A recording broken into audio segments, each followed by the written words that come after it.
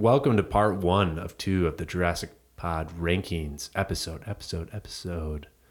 There was so many good ranking ideas that I don't think we could fit them into one episode. So we're going to break these into 2 episodes. But before we get into part 1, I want to take some time to kind of give a state of the union, state of Jurassic here. Yeah, it's been a long time. We've both been traveling. We've been, doing things. We're busy. It's busy here fall in the Midwest where we live. Yeah, it's cold now. We started this podcast when it was cold.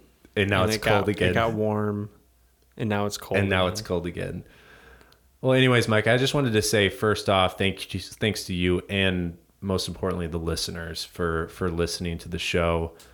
We started this journey to rewatch all the films. We've done that. We've talked to some really cool fans and communities, and we've discussed the franchise and why it's so interesting and relevant. But we're kind of getting into this phase where we're recapping. We're taking all this knowledge that we're processing it. And we're processing it. As we look to the end of 2021, we're going to have some new episodes coming out leading up to the holidays. Now, we think the holiday season, film season, will have a trailer. We're hopeful. I would be shocked if there wasn't. So our kind of plan is to have some episodes leading up to the holidays, take a break over the holidays, but we're going to do a trailer breakdown, of course. We just don't know when that's going to be. Yeah. We assume it will be around the holidays. It could be around Thanksgiving. My guess is it's going to be around the Christmas I've heard a holiday. lot of people say, hey, you guys have watched these movies. And, the one thing that's, a barrier to me listening to your podcast is, it's an hour and a half movie and your podcast is, an hour and a half long, and I'm like, hey, I hear you. So what we plan on doing, we've talked about this really extensively, is we're going to do a 2-hour podcast breakdown of a 2-minute of the trailer. Yep. We're going to go longer for shorter. Because we just heard the feedback from the fans. It's so overwhelmingly. Yeah. It's inaccessible. So we're going to continue to just lean into that. But anyways, the goal is really to have a season 2 to build up to Jurassic World Dominion. But in order to do that, to make that possible, we need your support. This is an independent show, and although 99% is pure joy, it does take some effort to edit and promote the show. And that's where you guys can come in. Please share it on social media, rate, review, subscribe, all those good things. And then at the very least, go to our website, www.jurassicpod.com, and click the share your voice button on the sexy Jeff Goldblum. Our goal is to produce a show that's fun for you and for us. So that might be, we are tongue-in-cheek about it, might be changing up our episode length, what we're talking about. But we need feedback. We need subscribers. We need those things to kind of keep a podcast up and running. Again, we're totally independent.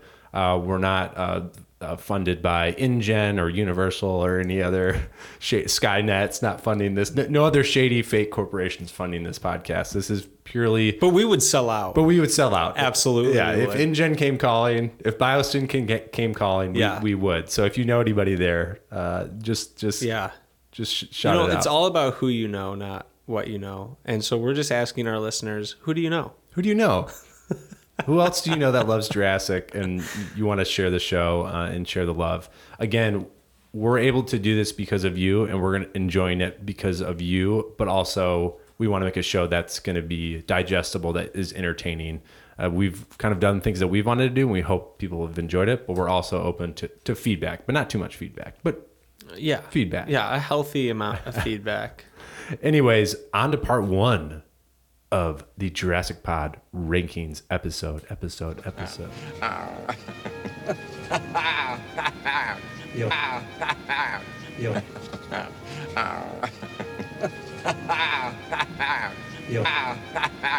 Yo.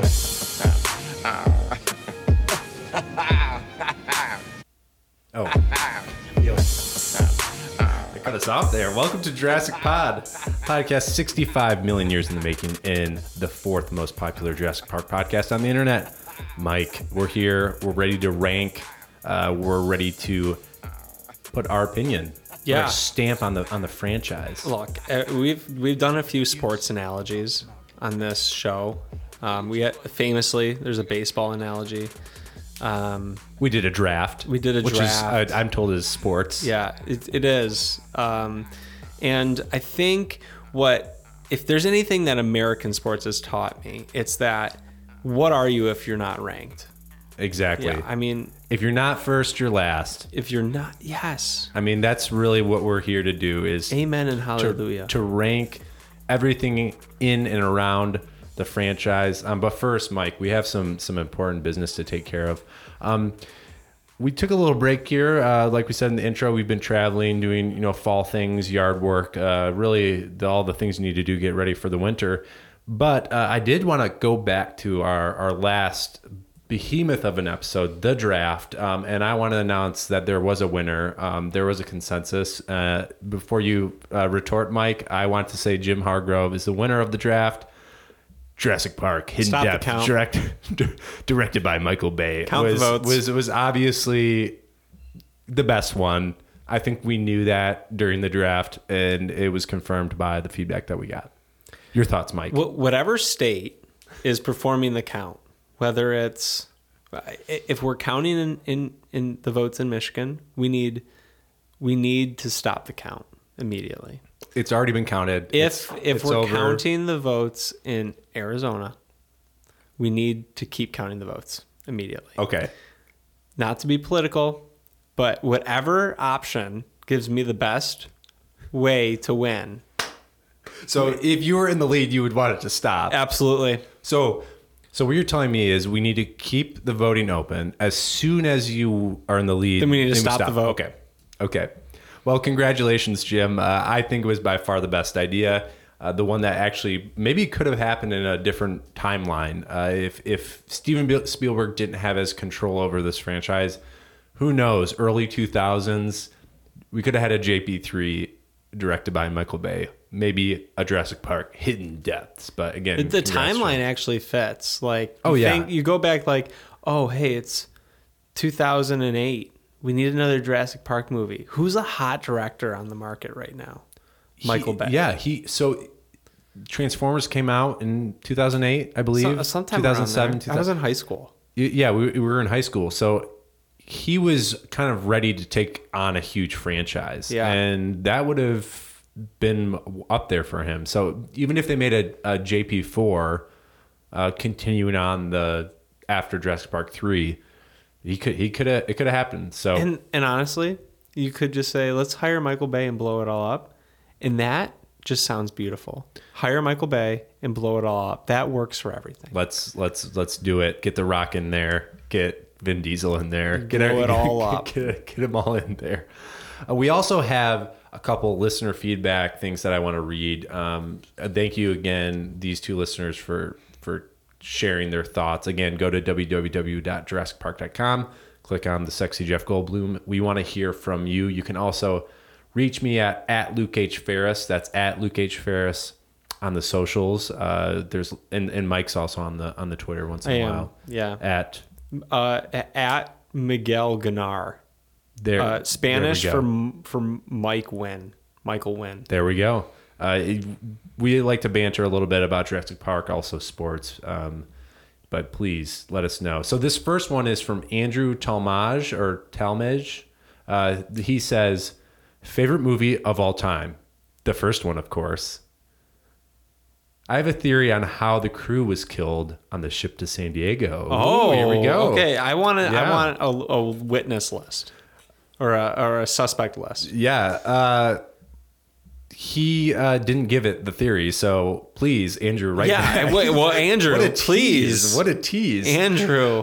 He also says my favorite fact about the franchise is that the paleontologist praised the movie on its accuracy and then later said it was wrong. That happens with scientists. Question, what happened to Grant? Where's Grant? We don't know. Dr. Grant. We're going to find out. Yeah. We're going to find out a lot. We're in the next film. It almost sounds like we're going to find out not enough. Yeah, that is the fear. There's a lot of time that's passed between JP3 and Jurassic World Dominion. My guess is he's just digging up bones somewhere. I think he's still doing that. Yeah. I think this is it's the idea that the dinosaurs are now invading his digging up space. But Yeah. I do hope we get a scene of him digging something. Or he's hired Blue as a research assistant. I could see that. No tears. And then he says, love the podcast. Thank you, Andrew. Really appreciate it. Andrew, I just want to reiterate, we need this theory. This is now my top priority. I know. We're gonna have to look at all the Andrew Talmadges online to just tweet outside at of the T-Rex paddock issues, I think the biggest mystery is how everyone died on the boat. I think it's pretty clear that there was a serial killer, and there's an entire franchise that could spin off of it. But thank you, Andrew. And then we also have Keegan Gibson, who says, "I really enjoyed the show Camp Cretaceous. Okay. I wish you would talk about it." Okay. This is good feedback. This is what we asked for at the beginning, Luke. We asked for feedback. I feel like we're ruining the day that we said that. Okay. Is there any other feedback? Watching Camp Cretaceous we do not want that feedback. I'm sorry. Can you tell me? Keegan Gibson. Keegan Gibson. Keegan, I'm looking you right in the eyes right now. I pledge to you that I will endeavor to try to maybe watch Camp Cretaceous. And Keegan, I pledge that I will make sure that Mike. Yeah, I want to make it clear. I am a huge fan of Jurassic Park, and so when I saw Camp Cretaceous, I thought, "Oh, this could be good." But it's hard because I'm just worried about how my age demo plays into what the show is going for. So I know we had Brad on the show, and Brad is a fan of Camp Cretaceous, and so if we had him back on the show, I'm sure he would say, "Mike, you should watch it as a fan of the franchise." And you know what? I will take that advice from both Brad and Keegan, and I will. Let's do it. Watch it. You know, Mike, it might be kind of like The Wire, where like a lot of people watch the first episode of The Wire and they didn't really get into it, but maybe you gotta watch, the second and third episode to get into it. Yeah. Camp Cretaceous is pretty much The To be Wire. honest, I only watched the first episode of The Wire. Here we go. We're finding a trend. All right, Mike, shall we get into this? I'm excited. This rankings. So obviously we could have ranked best fern in Jurassic Park, but we kind of took. If you haven't listened to the draft episode, listen to that, because we did take some of the categories and kind of shifted it. Again, also, I think to just plug the draft episode, best episode we've done. One of my favorites. One of the best 2 hours of my adult life. Yeah. Easily. I had an absolute joy. All right. So, Mike, we're going to start out with a big one. I mean, this is really going strong off the gate. Lead hero. Oh, I thought we were going to rank the categories. Best category. No, we don't have time for that. Oh, okay, yeah. Our lead hero. So this is basically the stars of the movie. I'm going to read them off, and then what Mike and I are going to do, this is a tactic used on James Bonding, which we, shamelessly rip off. Applaud and steal their formats. But basically, we have ranked these separately. Yes. We're going to list off from worst to best. Yes. Our rankings. The first time we say them both. So for let's say we're ranking the best films. Yeah. And we start with number 5, and I say Jurassic Park, and I say Jurassic Park. of course, Right. Obviously, then we would talk about Jurassic Park, and that would be in the 5th spot. Yes. So locked in. Basically, what we're doing is Agreement means locked in to that Yeah. spot. It's a democratic way for us to rank these. Again, do I have to say this? But this is all subjective, and this is for fun. Well, I was actually contacted by Universal, and I'm being paid Oh, you're getting paid to rank these. to Okay, rank these.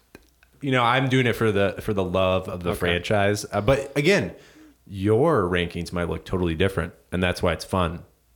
That's why we're here to discuss it. But let's start with lead hero. I'm going to read off our heroes. Yep. Let's hear them. Dr. Ian Malcolm, Yeah. Dr. Ellie Sadler, Dr. Alan Grant, Dr. Sarah Harding, Owen Grady, Claire Deering. We really lose the doctor title. Yeah. There's a steep drop off in academic achievement there. Oh man. So, should I go first and You, say you shall go and first. should we start with 6? So 6 being the worst. The worst. Okay. Yep. Claire. You have Claire. I had at number 6, Owen Grady. What? Let's wait. Let's wait till we get a consensus, and then we can talk about them. All right. Who's your number 5? Harding. Harding. Yep. Okay. Number 5 is Claire for me. So we can talk about Claire and she's our number 6. So I need to really truthfully understand how you don't see her as the worst, because it's by a wide gulf to me. In fact, I struggled making Harding even 5 because I see her and Owen kind of in similar lights. Owen is a character that I think is not part of the Jurassic Park lore. He is a action hero in the Jurassic Park movies, and I don't believe Jurassic Park is fit for action heroes unless they're the Hunter Soldier character. So I have a problem because I don't really need him in my Jurassic Park movies. I don't really want him. He's a forgettable character to me. If we're looking at lead heroes, Claire has some. There's something there with Claire. Like what? Go ahead. We know your thoughts on name Claire. 2. Name 2 things. She is entrenched in the corporate part of Jurassic World. Oh, I'm sorry. That's redeeming. From a character standpoint, it's at least in the lore. And then I think there's more that she can play. And for my favorite line, maybe in the franchise, when she screams, "Chair!" That alone is more, that's more memorable to me. Okay, you don't think that it's memorable to watch Chris Pratt crawl his way out of lava? Well, that was pretty good too. I think just again I could go back and forth, but I think it's not necessarily the quality of the character. It's that the idea of a macho character in Jurassic Park, I don't think fits as like a lead hero. So that's why I put him last. So it's not necessarily the actual. Yeah, I can certainly get nuts and bolts of the character in the movie. Yeah. It's the idea of like having a macho masculine character in my Jurassic Park movie. So here's where I can concede, okay? As I'm looking at my rankings again, I probably agree that I put Sarah Harding too low. Especially We'll get to her. because no, I'm just saying because I had Owen. I clearly have Owen above her. But what I'm trying to say to you is I agree that Owen and Claire are 6 and 7. Now, the order that you put them in doesn't matter because they're both trash. There's a wide gap. There's a wide gap definitely for both of these Comparatively, they're comparatively trash because honestly, when you watch Jurassic World and Fallen Kingdom, you kind of understand what you're getting, so you don't feel like I'm watching trash. But like when you do what we're doing right now, which is stack up all of the characters and you say, okay, who's the best? They very clearly just they filter to the bottom. I think we're gonna find a trend where there could be some big gaps within our rankings. So you could have like we have right now, we have 6, 5. There probably is gonna be a huge gap. There's a tier. Yeah. From 5 to 4 is they're on different planes. Yeah, and I think it's gonna happen just because. But still, Claire is. I'm sorry, Claire's last. I'm not gonna argue it. I'm just telling you that's why I have. So, okay, so we've done 6 and 5. No, I'm right. And if you just understood my point of view, you would also see that I'm right, and you would be converted to my opinion. Wow. Stop the vote. All right. All right. What was your number 4 on this list? Well, it was Owen. Okay. So then we talk about Owen next. I don't know if there's much more to say. I think we just said it. Yeah, I think we encompassed him. My number 4 is Sarah Harding. So let's talk about Sarah Harding. So I think Sarah struggles from that she's playing in an all-star game at this point. You're right. Yeah. Because I actually really love her character, and I feel so bad now. I know like Twitter can light me up for putting light them up. Twitters for putting her 5 and Owen above her. Okay, I agree. I deserve it. But I really do love her character, and that's why in the draft episode, spoiler alert, I fought so hard to go and get her. So if you listen to the draft episode before you get angry at Mike, listen to the draft episode. Right. So, your thoughts on Sarah? I have a hard time with Sarah because we're going to get to a book episode, but I just finished The Lost World pretty recently. And her character, Dr. Sarah Harding in The Lost World in the book, is so cool and such a good character. It's way better than the movie character. Like, there's such a huge difference. And we'll get to the book episode. We talk about the movies and the differences. There's a lot that lines up. Like, these books and these movies are pretty close together. Sarah Harding in the movie versus the book is such a big gap. So I think I have a recency bias there, but I think it still wouldn't change my placement of having her as kind of better than our Jurassic World heroes, but not as good as the other ones that we get to. The Trinity. All right. Who do you have for 3? You go first for consistency because that could influence this. So you still have to go first for 3. Okay. I have Dr. Sadler. I have Dr. Grant. Oh, wow. Okay, so who do you have for number 2? Ian Malcolm. I have Dr. Harding. So Harding is 3. Yeah. This is not a huge surprise based off of us doing this show. So number 2, I had Dr. Sadler. So Dr. Sadler is number 3 for us. Okay. Ellie Sadler. What else can we say? Yeah, that's already not been said about. Unfortunately, I would put her higher if she had a second movie. I agree. That's a great point. I think if she had a second movie, she'd be number 1. That's a great point, Mike. Wow. I'm feeling much better about this because I did have her as a number 2 for me. All right, what was your number 1? Alan Grant. Alan Grant was number 2 for me. And then Ian Malcolm. So Ian Malcolm. I knew you were going to go Malcolm. Yeah, of course. Wait, so your Dr. Grant was number 1. Yeah. Mine was number 3. So Ian Malcolm's number 2, right? I don't know. Are you averaging it? Is that how we're mathing this? How do we do that? Okay. I had him for 3. Listeners, if you have... We're already lost with our format. Wait, you said, who's your number 3? Sadler. Sadler. I said Grant. So that was the first time Grant was mentioned. Okay. Number 2, you said... Malcolm, first time Malcolm was I think mentioned. Grant has to be 2. Grant's 2 and me, no. Yeah, that seems more right. Grant's 2, Ian Malcolm's 1. Yeah. So we talk about Grant first? Yeah. Okay. You go. So I guess I have to say that because I had Grant at 3 versus 2 is the reason why he's not number 1. No. I had Dr. Grant earlier in my, I guess. So if you had Grant second, or if I had Ian Malcolm second, and Sadler 1, Grant would be number 1. Grant would be number 1. Yeah. So for me, I know that this doesn't play out movie wise, but this plays out personally for me, as I think Dr. Grant is the engine to this. He is the engine or the engine.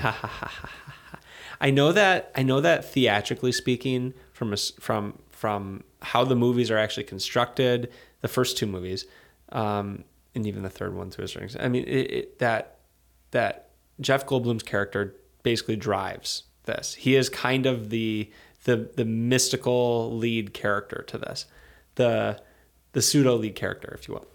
But I don't know. I just love Dr. Grant. I think that he is the brains. I know that Dr. Malcolm is the brains, but he's really not. He doesn't know jack crap about anything. About dinosaurs, yeah. So that's why for me, Dr. Grant is number 1, because he actually has all of the knowledge behind all this. You're right. I understand. And these kids don't survive without Dr. Grant. Dr. Grant is actually like the main hero archetype. Like he's the lead character as I'm moving through the story. And that's why I just love this series, and us going through these movies and doing this podcast has made me appreciate it so much, because, and the reason that I've been calling them the Trinity is because they all have hero characteristics that make them so good together, because Malcolm has more of like the spiritual the mind side of this franchise. Like that, he has that part of him. Dr. Grant has more of the adventure side of it, and then Ellie kind of brings it all together. I Grant is great. He's an awesome, and that is why I go back to Owen Grady at the start of this little section, is because Dr. Grant compared to Owen Grady is night and day. Dr. Grant is like, he's an expert in his field, but he also is making up on the fly. He's making mistakes. He's scared. Yeah. Like, he shows fear. He doesn't want to go back to the island. Not goofy fear. He shows real fear. Right. And that's part of the acting. But, I have Ian Malcolm on my wall right now. I have a print of him. So, in our intro, but here we go. Those three could be number one on everyone's list. Yeah. And rightly so. And nobody could argue it. Yeah. There's a huge gap between, the first three with the last three. There really is. But I think And the that there's last yeah. I mean, we have beaten this dead horse, but We've beaten this dead raptor. this dead Night and day. Yeah. Night and All right, let's move on, because I don't know if we can say much more about those amazing characters. Yep. Let's move on to opening scene. Oh. All right, so if you don't really remember the opening scenes, that's okay, because we kind of forgot as well. I'll run through them really quick if we can both remember these. Yep. Jurassic Park, Raptor Cage. Raptor Cage. Shoot her.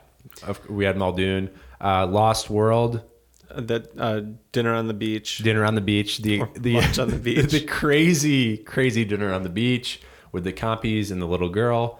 Jurassic Park 3, we have parasailing with the green screen. Notorious. We have Jurassic World. We have the family getting ready to leave in the snow, the fake out with the bird claws. You think it's a raptor in the snow. Yeah. Which, now that I think about it, it really made me angry. It's a good little trick, but it's a crow in the snow. And then we have Fallen Kingdom, which is our underwater get back into the park. Go get the bone, almost of like the Indominus. Yeah, very much almost like a James Bond opening kind of intro. So, Mike, I'll go first this time. All right. Because you went first last time, and we're fair here, even though we stopped the vote, but we are fair here. I'm going to say number 5 for me easily is Jurassic World. Agreed. And I think that's going to be yours. Yeah. I mean, there is night and day. I would like to see in fans, in listeners, if there was something else that was supposed to open up for Jurassic World. But for me, it's just a very frustrating. It's very subdued. You know how, like, you've seen Law and Order? Yes. The opening scene in every Law and Order is the crime. Okay? Mm-hmm. And I'm not saying that this film franchise necessarily follows that, but in every opening scene of this film franchise, it really does set up the film.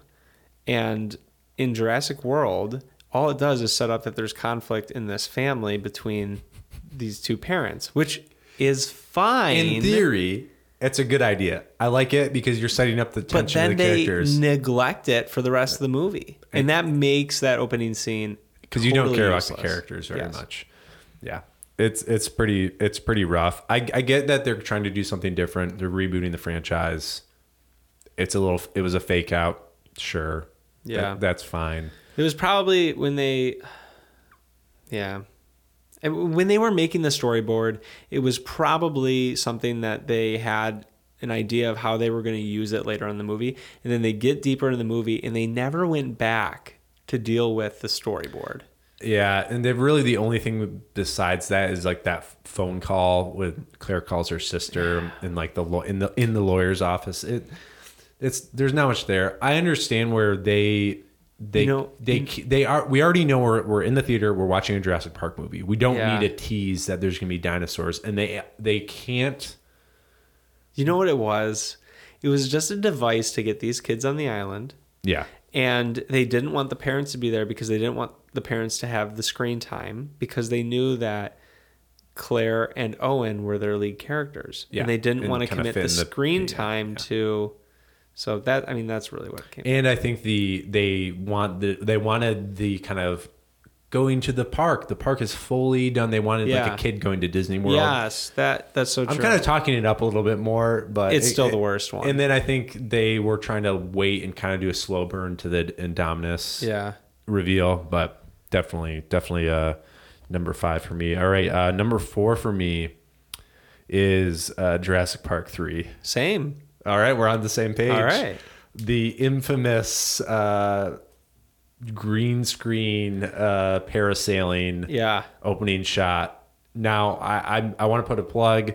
Brad talked about this when we chatted with him, but please listen to Stuck on Sorna. It's another Jurassic Park podcast where they go in depth into that entire film.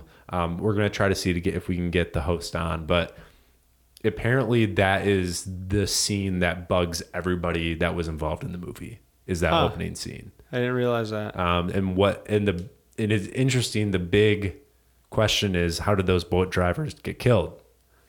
The serial killer. That's the serial. But there was one, I think it was an editor that said there's a shadow that goes across the boat, and it's implied that a pterodactyl or some flying dinosaur got him. But yeah, it's not a bad concept. I like the idea of it. Sure. The whole idea. I think it's just the jarring of the green screen. And they talk about in Stuck on Sorna that for the close-ups, they did reshoots at this, like the green screen at a studio, and it was done by a second unit, not the person who had shot the on-site footage. And Sure, not the director of photography, probably. Yeah, so there's huge inconsistencies. Even if it's in one shot, it was jarring enough to make it funky. But the whole setup, I don't mind at all, and it gets Eric on the island. So Yeah.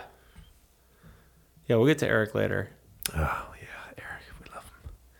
All right, my number 3 for opening scenes is Jurassic World: Fallen Kingdom. Oh. It is our Aqua James Bond opening. Is my number 3. What's yeah. your number 3? Jurassic Park 1. Bringing the heat, Mike Wynn. Okay, we got to keep going. Number 2 is Lost World for me. It would be for me as well. Okay, so we're talking Lost World. Wow. Your thoughts on Lost World's opening scene? My favorite part of that opening scene is it reminds me of the book. It's straight from the book. And I know that this is a separate rankings for the movies, but this was personal to me because my very earliest memory, and I do believe I brought this up in either the intro episode or the first episode that we did. One of my earliest memories is this scene, and so I have it high on my list. And I think what was it, 2 we had it as? So yeah, it's high on my list. It's definitely one of my favorites too. It was, what's the movie? I can't remember the name of it. I know you're going to know the name of this movie. Where the kids... Jumanji. Where the kids stumble upon the dead body. And they... this is a very famous movie. And they're like playing out in the woods, and they find a dead body, and they don't know what to do. I don't know. Who's in it? Okay, so I don't know. We'll have to look it up later. But the point being is that every kid has a moment in their childhood, whether they're with friends or they're by themselves, where they stumble upon something. And this scene kind of allows us to tap into that memory of that time where we all as kids stumbled upon something. Yeah, in the woods. Unfortunately, this little girl stumbles upon something and it really bites her. Yeah. But yeah, it's a great opening scene. I think the hilarity of which we talked about with Greg in our episode of the high level lunch on the beach, but it kind of easily, you're like, this family or these adults are so uppity. They're out of their element. Like, they think they own this place. They got their own private island, and it is a terrifying scene, especially, which is classic Spielberg through the eyes of a child. And you don't need it. It's not a big, like, you're not showing the T-Rex, you're showing the copies, but it's pretty terrifying. So what's your number 1? My number 1 is Jurassic Park. So that means we're talking about Jurassic Park as number 2 on this list. I love the scene. I love the tension building. It is a masterclass in Spielberg cinema. The shots, the close-ups, the tension building. I love it. So what's number one for you? So number one for me is Jurassic or Fallen Kingdom.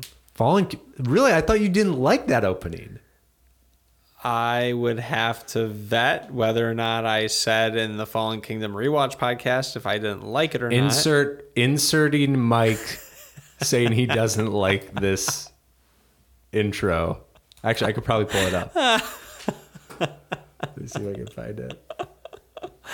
Oh god! I'm pulling it up. I can't wait to be such a fraud. The concept of the scene, the story that this scene in this opening sequence is telling, I actually really like. Okay. Yeah. I think that this is the right place to start. Huge issue with the execution of it.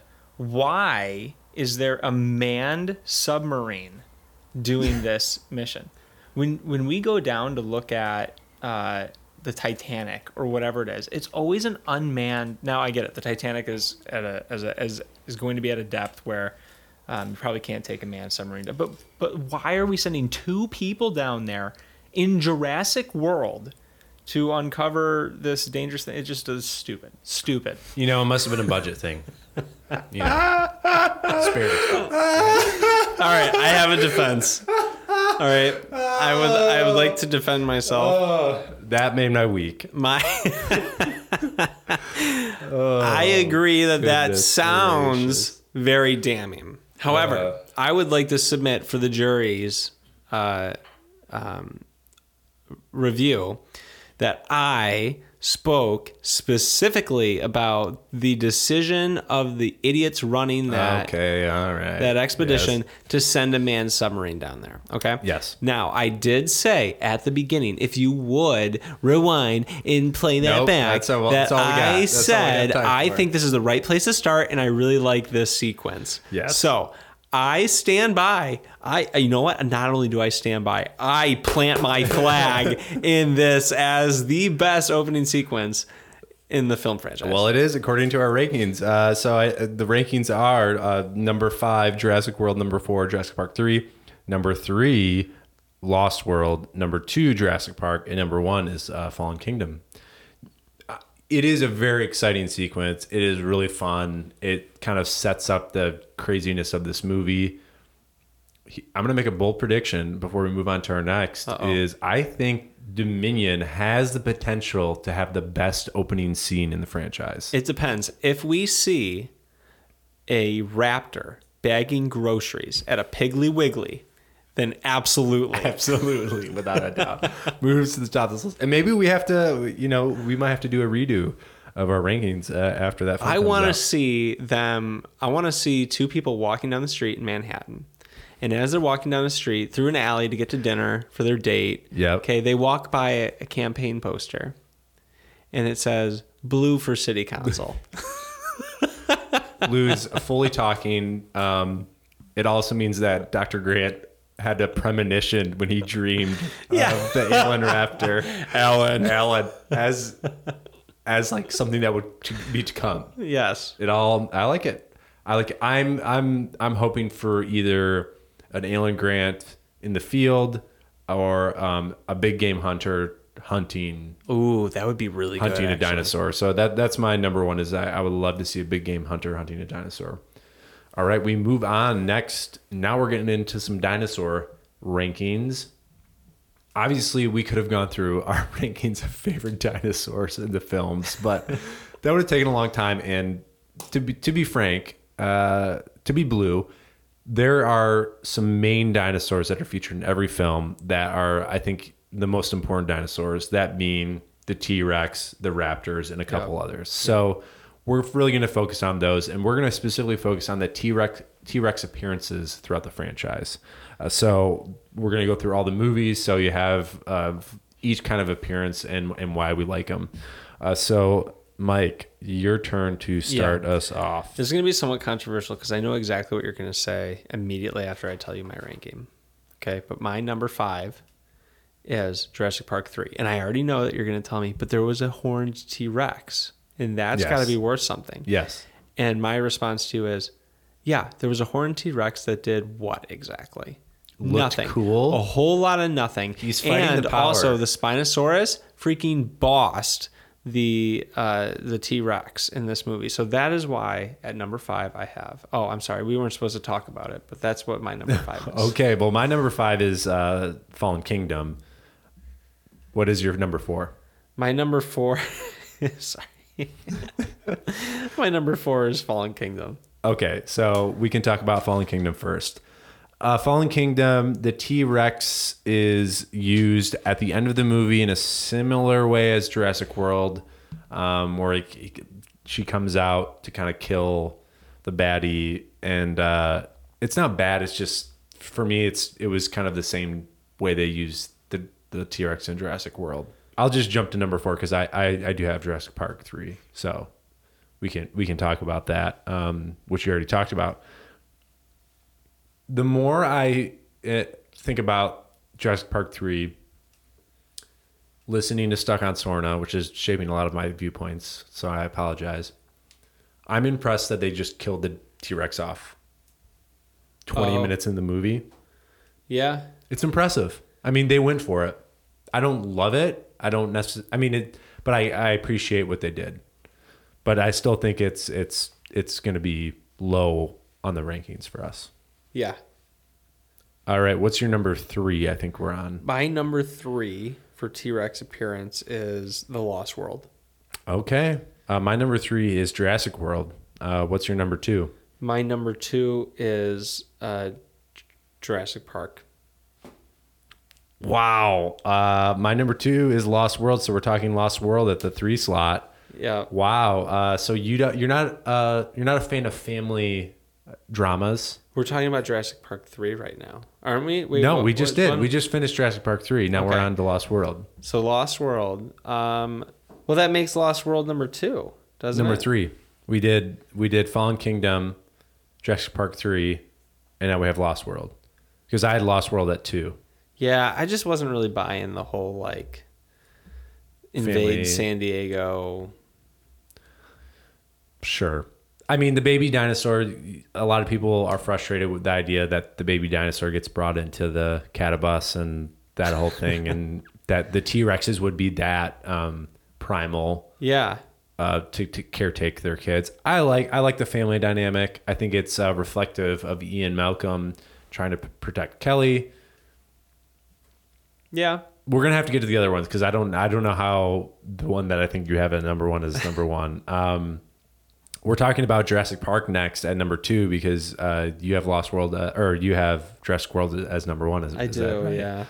Okay, Jurassic Park, the OG, one of the greatest scenes in cinema, and also the point where the T-Rex shimmies across. Yeah, which is so notable. that's actually a detriment to me. Is how that works out, and I know it's not the T-Rex's fault that Steven Spielberg couldn't figure that out, but I do think that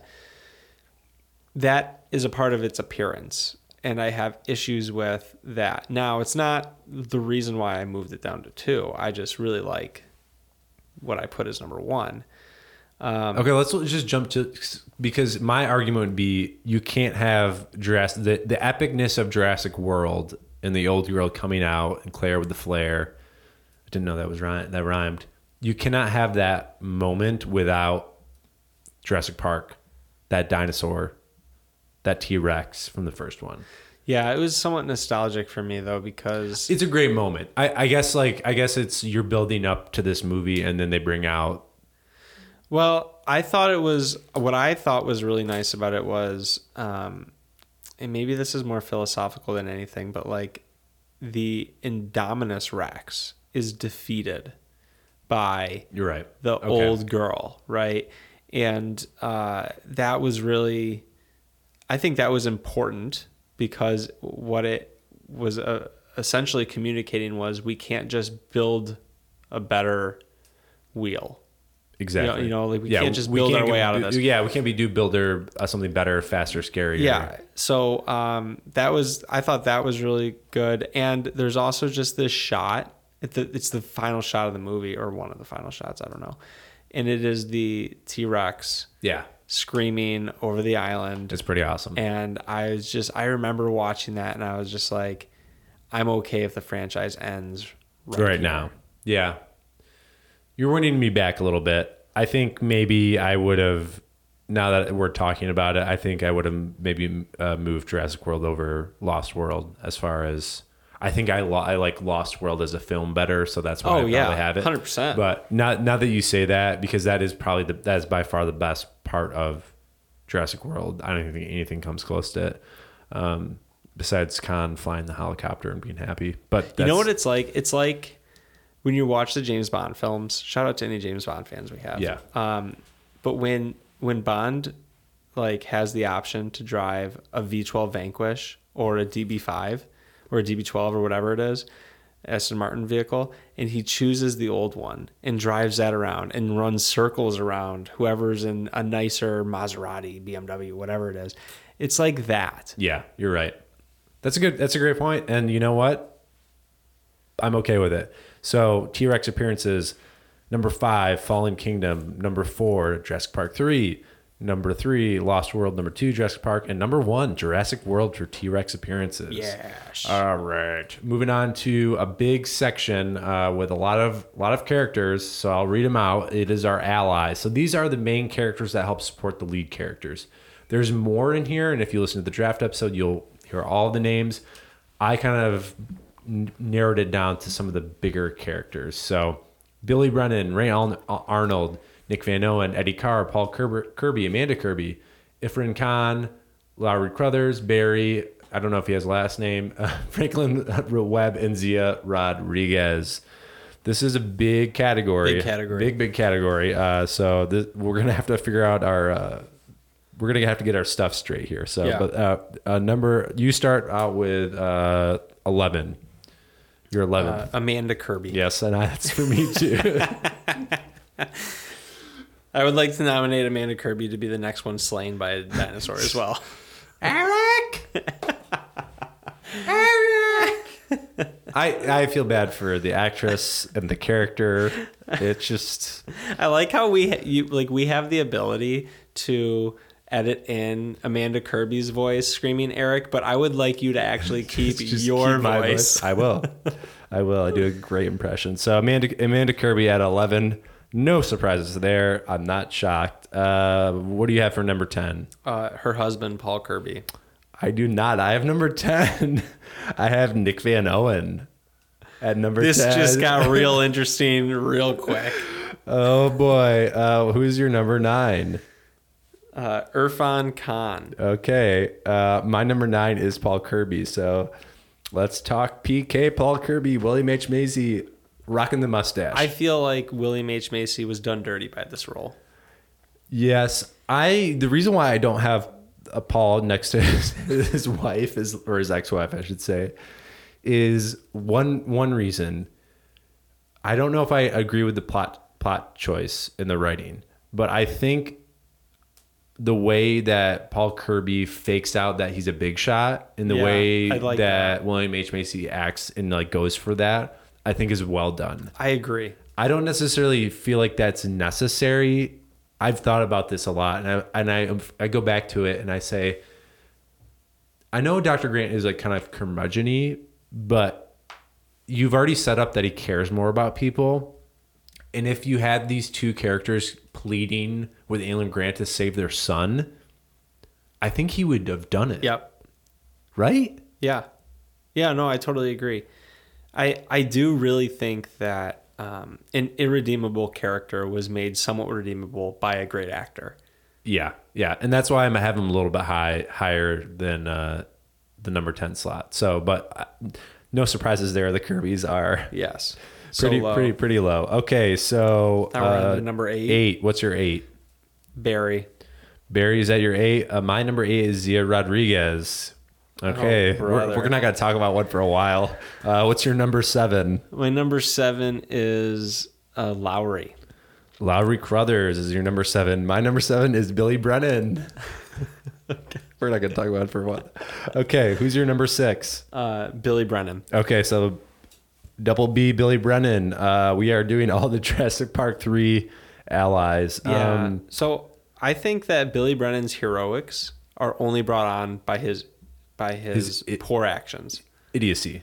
So that's why he's straight middle of the road for me. He only redeems what he He's a pure middle of caused. the road. I think I would have rather he survives, right? Yeah, he does. I would have rather him died in the movie, but I think he's a good middle of the road character. I like the dynamic of him and Grant as kind of the pseudo like mentee to Grant's mentor.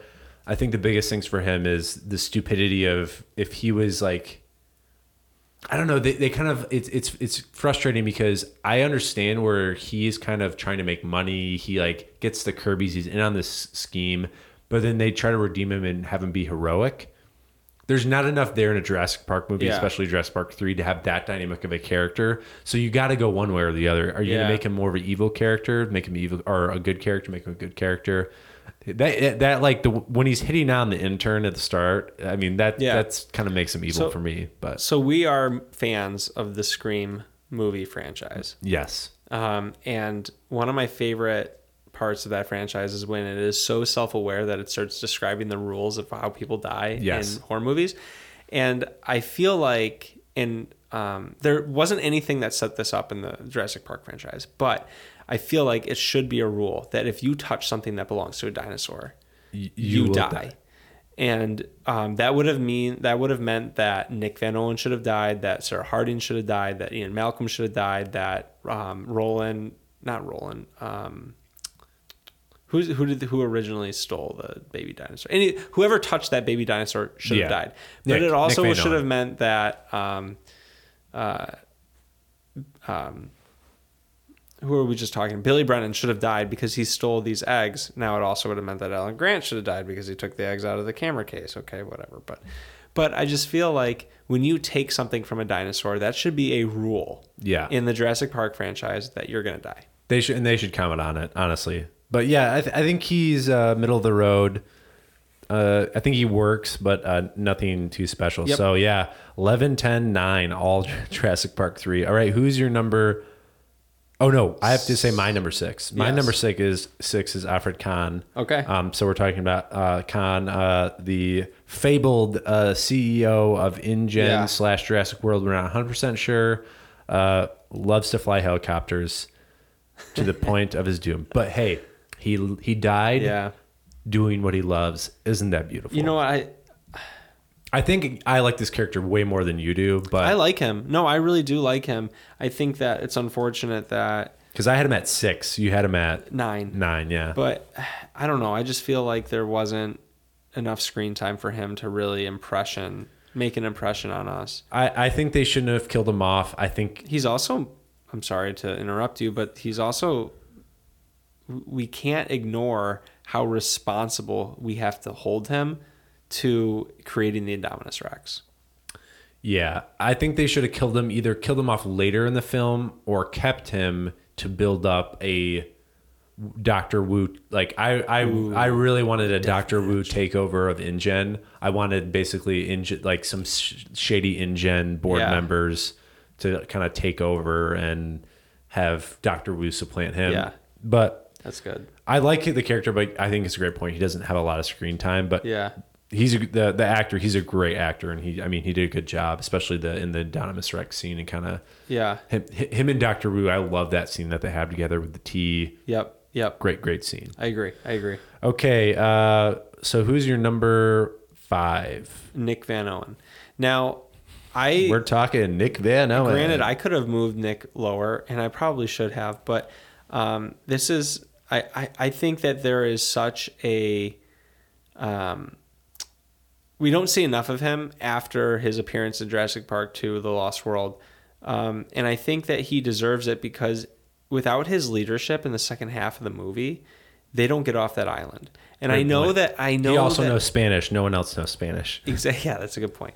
I do think that, you could say, well, Ian Malcolm is the driving force. He's the main character. They're going to get off the island as long as Ian Malcolm is with them. I understand. But the whole time, Ian Malcolm is like, but do we have the codes? Do we have the frequencies? Which is very important. But, and I feel like as soon as they get to that research facility, Nick Van Owen is on top of it.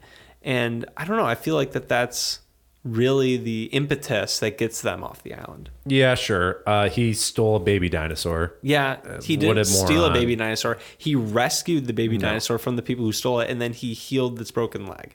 And because of that, because of Nick Van Owen's actions, that's why that baby dinosaur shows up and saves people. I don't care. I don't And- care because I'm going to bring up a bigger point that's going to knock your socks off. Okay, I haven't said my number 5, right? So my number 5 is Barry. Okay. So we're talking about Barry. Again, not a ton to do. I like the idea of him working. I mean, I just love that actor, and I think he's really cool. I hope. Your reason is so much weaker than mine. Yeah. Okay, we need to have a serious conversation for a second. So how can you make Owen Grady the least important character in the franchise, the least important main character in the franchise, but then say his assistant, who had like 10 minutes of screen time, is somehow top tier like ally? My theory is Barry did all the work. Owen Grady did none of the work. He was just because he had was a Navy SEAL. He was kind of an overseer. My theory is Barry developed the technique. He did everything. He just didn't get any of the credit. So that's why All right. I had Barry. Okay. Who's your number 4? My number 4 is Zia Rodriguez. Zia Rodriguez. We're talking Zia. I think that she does a pretty decent job in a difficult situation with saving the Indominus or the Indoraptor, right? Blue. No. Saving Blue. Saving Blue. Yeah. She did a good job. She's a great ally. I mean, I still think she doesn't have a lot to do. We'll see if she does more in the new movie, but that was a big contribution. She had an issue. I had an issue with her. I remember smart people who listen to this podcast would listen back to my Fallen Kingdom analysis, and I had some issue with her. I can't remember. But yeah, I don't know. I liked her. She was fine. Pretty middle of the road for me. Pretty forgettable, but I mean, a cool part. There's a lot that could be done there. I just didn't think there wasn't much that she provided besides like a skill set. But that she's an ally. That's what You know she what does. she is? She's like the spiritual granddaughter of Dr. Sadler. Yeah. I think they brought in those like Yeah. skill sets and then kind of a feat because she's a botanist or a paleobotanist. Okay. Number 4 for me was Franklin Webb. Okay. Who we need? Did you have him on the Not list? yet. Not I yet. have him at number okay. 3. I have Okay, so Franklin we're Webb. out. We're So now talking about get to Franklin talk about Webb. him. Franklin Webb. You know who he reminds me of? The quote unquote new Q in the James Bond movies. Yes.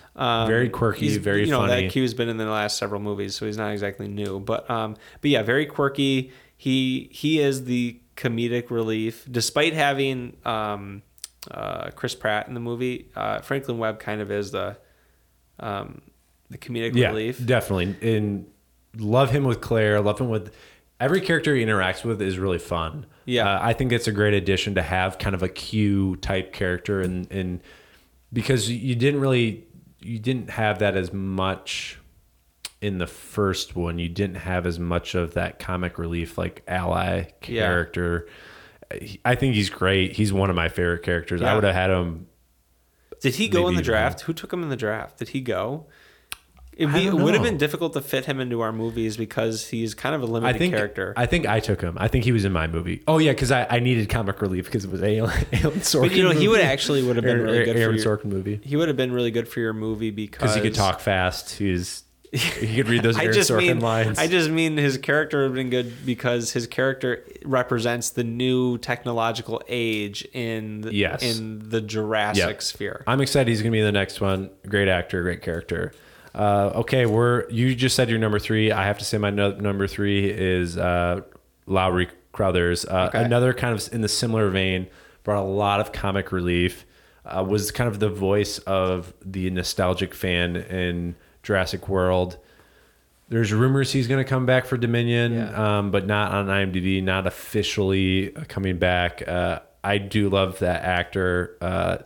Again, it's kind of a one-note character, but I think it's really, really funny. And just love... I mean, it's the biggest laugh of the movie when he's wearing the Jurassic Park t-shirt. That He is talks good. about vintage. And then I love that he's a he's an Ian Malcolm fan, has the book on his desk. Yeah, that's good. I don't mind Lowry. I just don't. And he waits till the end, so he actually provides a good allyship because you had him really low. You had him what, at 8? I had Lowry at 7. 7. Okay, that's a pretty big difference, but Yeah. I mean, does he deserve a little bit more love on my rankings potentially? But I don't know. He's not very memorable for me. I'm good with him never coming back to the franchise. I think he's only coming back to the franchise because he was a popular character. I think he was popular. Not Very, a very useful popular. character, a popular character. very popular. You didn't really need him, especially because he had a counterpart, and I didn't include her. What in does this he do list. that Franklin Webb can't do? Is my question. That's why he might not be in this one. Yeah. And you get a younger demographic and blah blah blah blah. Yeah. Okay, I think we have the same top 2. I can't wait. But what is your number 2? Eddie Carr. Okay, my number 2 is Ray Arnold. Oh. My number 2 is Ray Arnold, which you hadn't mentioned yet. So then you say you're number 1. Is Ray Arnold. So then we do Ray Arnold as number 2. This was very close for me. Yeah. Very, very close. 2 men who give so much So much. and give their lives Yes. for our heroes. So Ray Arnold for me was number 1, now number 2 in our rankings because he really stepped into a situation that was a lose-lose. Shambles. It was total, utter shambles. And so, I don't know. I just really think that his character was something we all wish we had a little bit more of. I think his death was warranted. Yeah, Doesn't have it's much great. more to give after that. Here's a question. Do you think he was getting paid more or less than Nedry? Because if Nedry's complaining about his pay, wouldn't Ray be like, he must be getting paid more? I mean, I feel like he's getting paid less. and just getting on with it like a freaking hero. Yeah, I bet you he's getting paid less, and he's probably thinking in his mind, I'm getting paid less because this white guy over here is getting paid the big because bucks. he has money issues. Here's the deal, Mike. I think before we did this podcast, I would have had Ray Arnold as number 1. To me, when I think about from like just first thoughts about Jurassic Park, his scenes and just him on the computer smoking that cigarette is just as like iconic for me as Sexy Goldblum, as the T-Rex, as Spared No Expense. Like the iconic kind of like the icon of that character is so cemented in my brain that I, Hold on to your butts. he's just up there. But I have to say, when it comes down to it, when I think about the ally character, rewatching these movies, rewatching Lost World, Eddie Carr gives so much. He does. And he's not a one-note character. Again, I will go back to it. The ethos of Jurassic Park, we don't have macho superheroes. Eddie Carr is not a macho superhero. He's like a mechanic engineer. Just an amazing character that gives so much. Yeah. And the reason why I hate Nick Van Owen as a character, because if Nick Van Owen had not brought the baby T-Rex back, Eddie Carr would still be with us. God rest his soul. God rest the soul of Eddie Carr. All right, so I'll read them very quickly. 11 and 10, Kirby family. Number 9 is Billy Brennan. Number 8 is Efren Khan. Number 7 is Nick Van Owen. Number 6 is Barry. Number 5 is Zia. Number 4 is Franklin Webb. Number 3 is Lowry. Number 2 is Ray Arnold. And number 1 is Eddie Carr. Wow. How does that work that Lowry ends up at 3? Because I had him so high. You had him higher than 3? I had him at 3. So whoever says the person's second, that's where the ranking. Yeah, you had him high, but you had him low, but I had him high. So he had one mention. But I think that kind of shows that we have a lot of like middle of the road characters from like 9 to 5. I think we have, they're all kind of, to me, there's not much differentiating. It is an utter shame that Lowry is ranked 3rd. It's science. Okay, next is Hunter Soldier. Hunter Soldier. Citizen Soldier. So we have 6 characters. We have Ken Wheatley, Udesky and team. We have Robert Muldoon, Roland Tembo, AJ Sadu, and Vic Hoskins. All right, I will go first at number 6. Ken Wheatley from Fallen Kingdom, the Agreed. guy who likes to take dinosaurs' teeth. Creepy guy. Really creepy guy. Buffalo Bill from the movie with the guy and the girl, FBI agent. We're really good at naming movies today. Silence of the Lambs. There it is. It took me a second. Ken, again, not necessary for this movie, not necessary for the franchise, but I can appreciate the trope and the Yep. consistency of Yep. the trope. Nothing much more for me to say Nope. on that one. Number 6 for you as well. Yes. Okay, that's what I thought. Number 5 for me. This almost moved higher. Udesky and team. What? Really? Yeah, is number 5 for me. It's not number Who's number 5 for you? me. Vic Hoskins. Vic Hoskins. Vic Hoskins is One weird guy. number 4 for me. Yeah, definitely a freak. Yeah, his whole thing, the idea of his motivation as a character is I'm an in man for InGen to make them into weapons. Never really even came to fruition in Fallen Kingdom or in Jurassic World. Yeah. Really a one-note character, and he apparently doesn't mind sending his dog after his wife. No. Yep. Weird guy. Weird guy. All right, what's your number 4? My number 4 is Udesky. All right, Udesky and team. We did lump in the team because they were killed off so fast. Udesky does do something very practical. Is he does have batteries to put in the camcorder so we can watch the camcorder footage. So we got to give him props to that. Yeah, I guess that's the only real props he deserves. They get killed very, very fast in Jurassic Park 3. My number 3 is Roland Tembo. Wow. My number 3 is AJ. AJ, okay. My number 2 is AJ, so let's talk AJ. A smaller character. Now, I almost didn't have him in here, but because he says, might be arguably the most iconic line in the franchise, don't go in the long grass.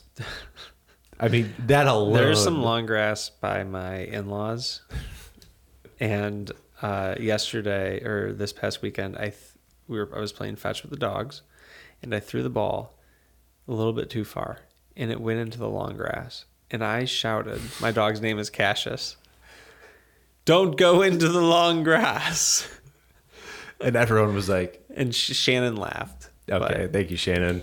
She knows. Anytime I go on a hike, and we live near Lake Michigan, and a lot of our hikes have we call it dune grass. It's long grass. Yeah, And it's very easy to spot long grass where we live. Always like to say, don't go in the long grass. Plus, AJ is the setup for them to get off the island, not Nick Van Owen. Once again, Nick Van Owen shows his worthlessness because if it wasn't for AJ leaving his pack to go help his fellow workers, they wouldn't have gotten the pack and gotten the frequencies to call and go home. Okay, my number 2 was AJ. Who's your number 2? My number 2 was Roland. So this begs the question: why do you hate Roland Tembo? I don't hate him. I just You ranked him lower than I did, so clearly you hate him. Oh wait, no. Sorry, my number 3. Oh, okay. My number 3 was Muldoon. I am so sorry. You had Muldoon at 3? Yeah, I did. I really apologize. What kind of monster are you? AJ says he says No. the most iconic line, and Roland and AJ are a package deal for Okay, me. so you had number 3. It was Muldoon. Okay. We still got it. We got Muldoon as 2 and Roland as 1. Right? That's how it would be. I have Who's your number 1? Muldoon is number 1, and Roland is number 2. Muldoon is number 1 because I think he is the spiritual grandfather of all hunter soldiers that come after him. And sure, yes, he is killed by. Oh, so Muldoon would be number 1 then, because I went first. Okay, we got it. How did we get tripped up on the one with 6 and not the one with 11? I don't know how. Which maybe I have these guys mixed up. Which one's from Jurassic Park 1? Muldoon. Yes, that's the guy I want. Okay. So who are we talking about first? Let's talk about Roland. He's an amazing character in Lost World, one of my favorite characters. Yeah. He is our patron saint of the podcast, our favorite characters. Brad Joe's favorite character is Roland. If that's a ringing endorsement, I don't know what it is. I mean, if Brad says it, then it is so. But all hail Brad. I like Roland quite a bit.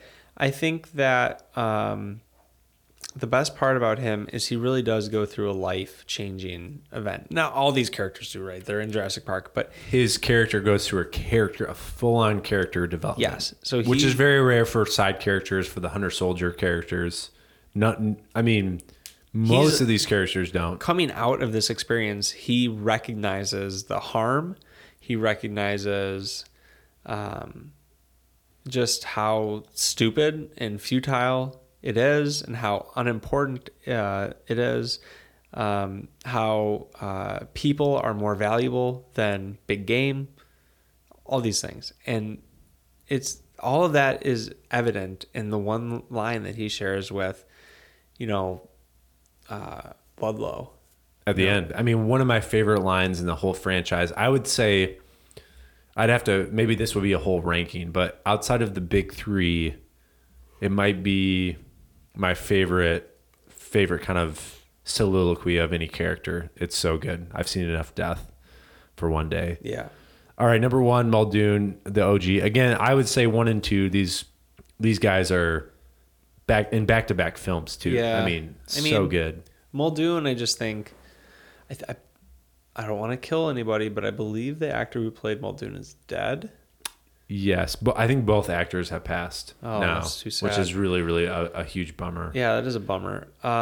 Muldoon obviously dies because he's playing this game of cat and mouse with the raptor. But I think that's honestly one of the most endearing qualities of him is he's trying to hunt, and he really is having fun doing it. Yeah, he's the hunter soldier. I mean, it is so good. I said that AJ says don't go in the long grass. I think another quote that my brother and I quoted all the time was "Clever Girl." Yes. I mean, if we talk about one-liners, that one is killer. And I think you're right. best. I think he gets number 1 just for "Clever Girl" because Roland doesn't necessarily have a one-liner like that. He has a good soliloquy, but he doesn't have a one-liner like that.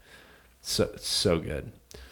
All right, so we have number 6, Ken Wheatley, number 5, Vic Hoskins, number 4, Udesky and team, number 3, AJ, number 2, Roland, number 1, Muldoon. All right, our final one, and then I think we need to take a break because we're hitting the midnight oil here in part 1 of our ranking episodes. It's just so fun to talk about this. Oh my gosh.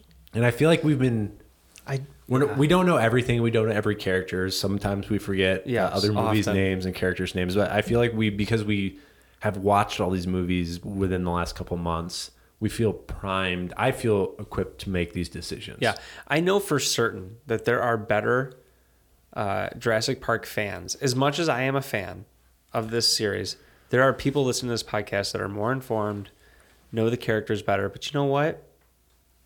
I have had a ton of fun rewatching the franchise, and these are my rankings. I know. And I'm willing to stand by them until the next podcast we do. And then you might change it. And then I make and then I'll bring back the clip. Right. To quote James Bonding once again, we're lovers, not experts. Okay, our last one should be a short one. I'm calling it the hero dinosaur category. We might call it the other dinosaur category. Basically, I wanted to create a category for the non-T-Rex and Raptor dinosaurs. So this is only 3. It's a little mini ranking.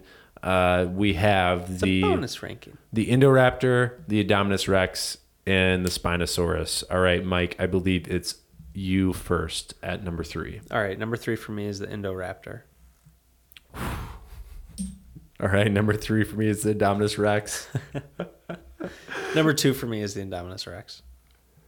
Okay, Indominus Rex. Let's talk about it. I mean, again, I think this list they're all good, actually. I really like them all. But the Indominus Rex, I think there's a little too much going on with the cloaking device, but it does set it up to be a very, very tough villain to kill.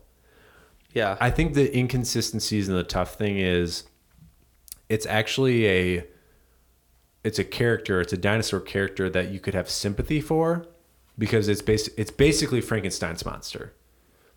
But you show it killing the Brachiosauruses, like the field. Like if there's a dinosaur that's capable of human emotion, it is this one, right? Exactly. So it reminds me of Frankenstein's monster, but then you are rooting at the end for it to be killed. It's a great dinosaur. I mean, but for me, Sure. it's my least favorite out of all three. Yeah, well, I mean, it's my second least favorite out of all three, but I think that it just seemed like watching this. Oh my God, The Force Awakens, when they reveal that it's just another Death Star. Yeah. And it feels like that with Jurassic Park, Yeah. with Jurassic World, where, oh my gosh, they made another dinosaur, you know? So that's kind of why. And that's why, anyway, I won't talk about it yet. You want okay? You won't. What's go your in- number two? Okay, my number two is the Spinosaurus, and I already know where my number one is the Indoraptor. So Indoraptor will be number two because you had Indo at 3. Yeah, so we have to talk about the Indoraptor. I asked for it. You can re-listen to this podcast in live. I get a reaction wherein I ask for. I want almost like a horror movie type. Well, you hadn't sequence seen the movie because I yet. had not seen Fallen Kingdom, and I got it with the Indoraptor. That whole sequence, I said it in So the that's episode. my problem with the Indoraptor. It's still one of my favorite sequences in all the films. I mean, it's not a bad sequence, but my problem with the raptor is that it's not a dinosaur. It's just Freddy Krueger, but in real life. Yep. It's a Freddy Krueger monster. Well, it actually, if it had a quip and if it could speak, it would be Freddy Krueger. So it's probably more of a Michael Myers or Sure. Jason. Let's talk about the Spinosaurus because I was like tooth and nail. I think the only thing that put the Indo above the Spinosaurus was that sequence with it tapping Yeah. is so good and so horrifying. But the Spinosaurus is an actual dinosaur, so Yeah. we got to give it a little bit more credit. It's gonna rise to the top because it's in this dinosaurs like official zeitgeist, and it's just super cool. Yeah, I really like this dinosaur. I think it was like the first time I really considered dinosaur swimming. Was the Spinosaurus. Now I recognize the Indoraptor and the Indominus Rex can probably do that too. And there's probably the Mosasaurus can swim as well. But I just thought. Do you think they'll bring it back? Do you think Spinosaurus? Do you think they'll bring Spinosaurus I think back? that if we're going to do another Jurassic Park movie, okay, here's what we should do. Okay. People might say, Mike, save this for another podcast. I say no. This is for this podcast. Okay. Save it I don't for want Draft any 2. people. I don't want any people in the movie. Okay. I don't want it to be a cartoon either. What it needs to be is just get Vince McMahon and start a cage match with all of the dinosaurs. Just put them all in a cage match. It's called Kong vs. Godzilla, Mike. It's already been done. It's already been made. All right, great. I'll watch that. Just do Kong versus Godzilla without Kong versus Godzilla without the humans. Jurassic Park, is good. Jurassic World 3, Super Kong versus Godzilla. Super Smash Jurassic. Yes, that's all I want. That's all I want. I love the Spinosaurus. I would love for them to bring it back.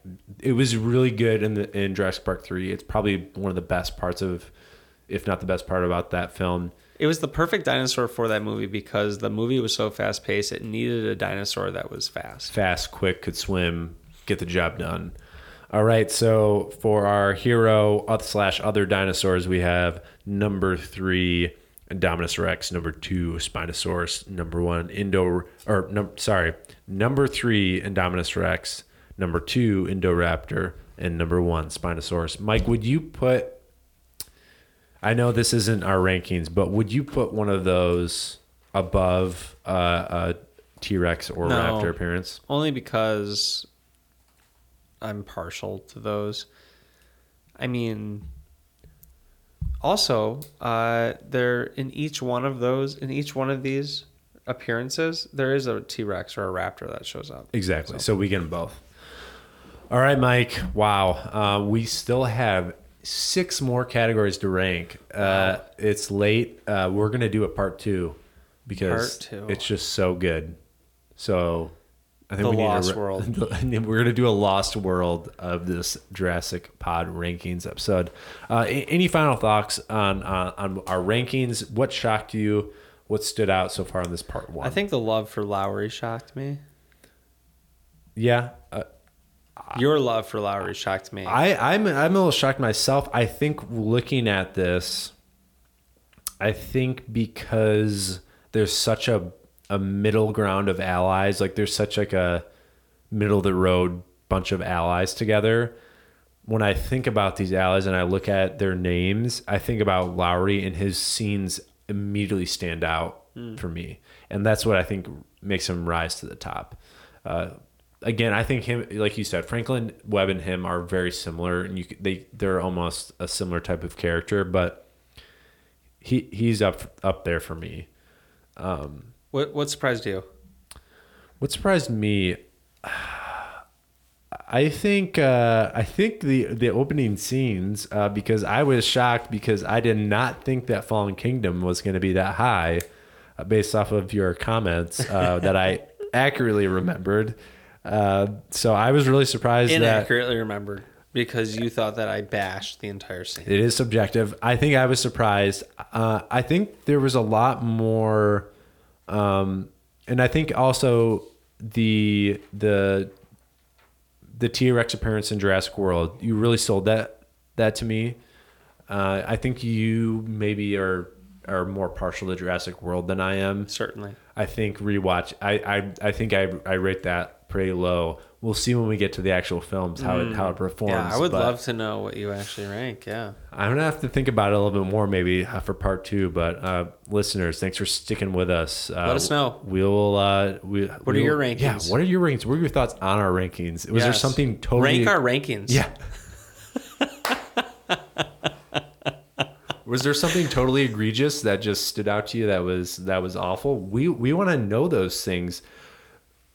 If it has to do with Cape Cretaceous, just try to be gentle because maybe We'll get to it. we'll get to it. We'll do something with it. I mean, Something will happen with it. it's part of the universe. We can't ignore it.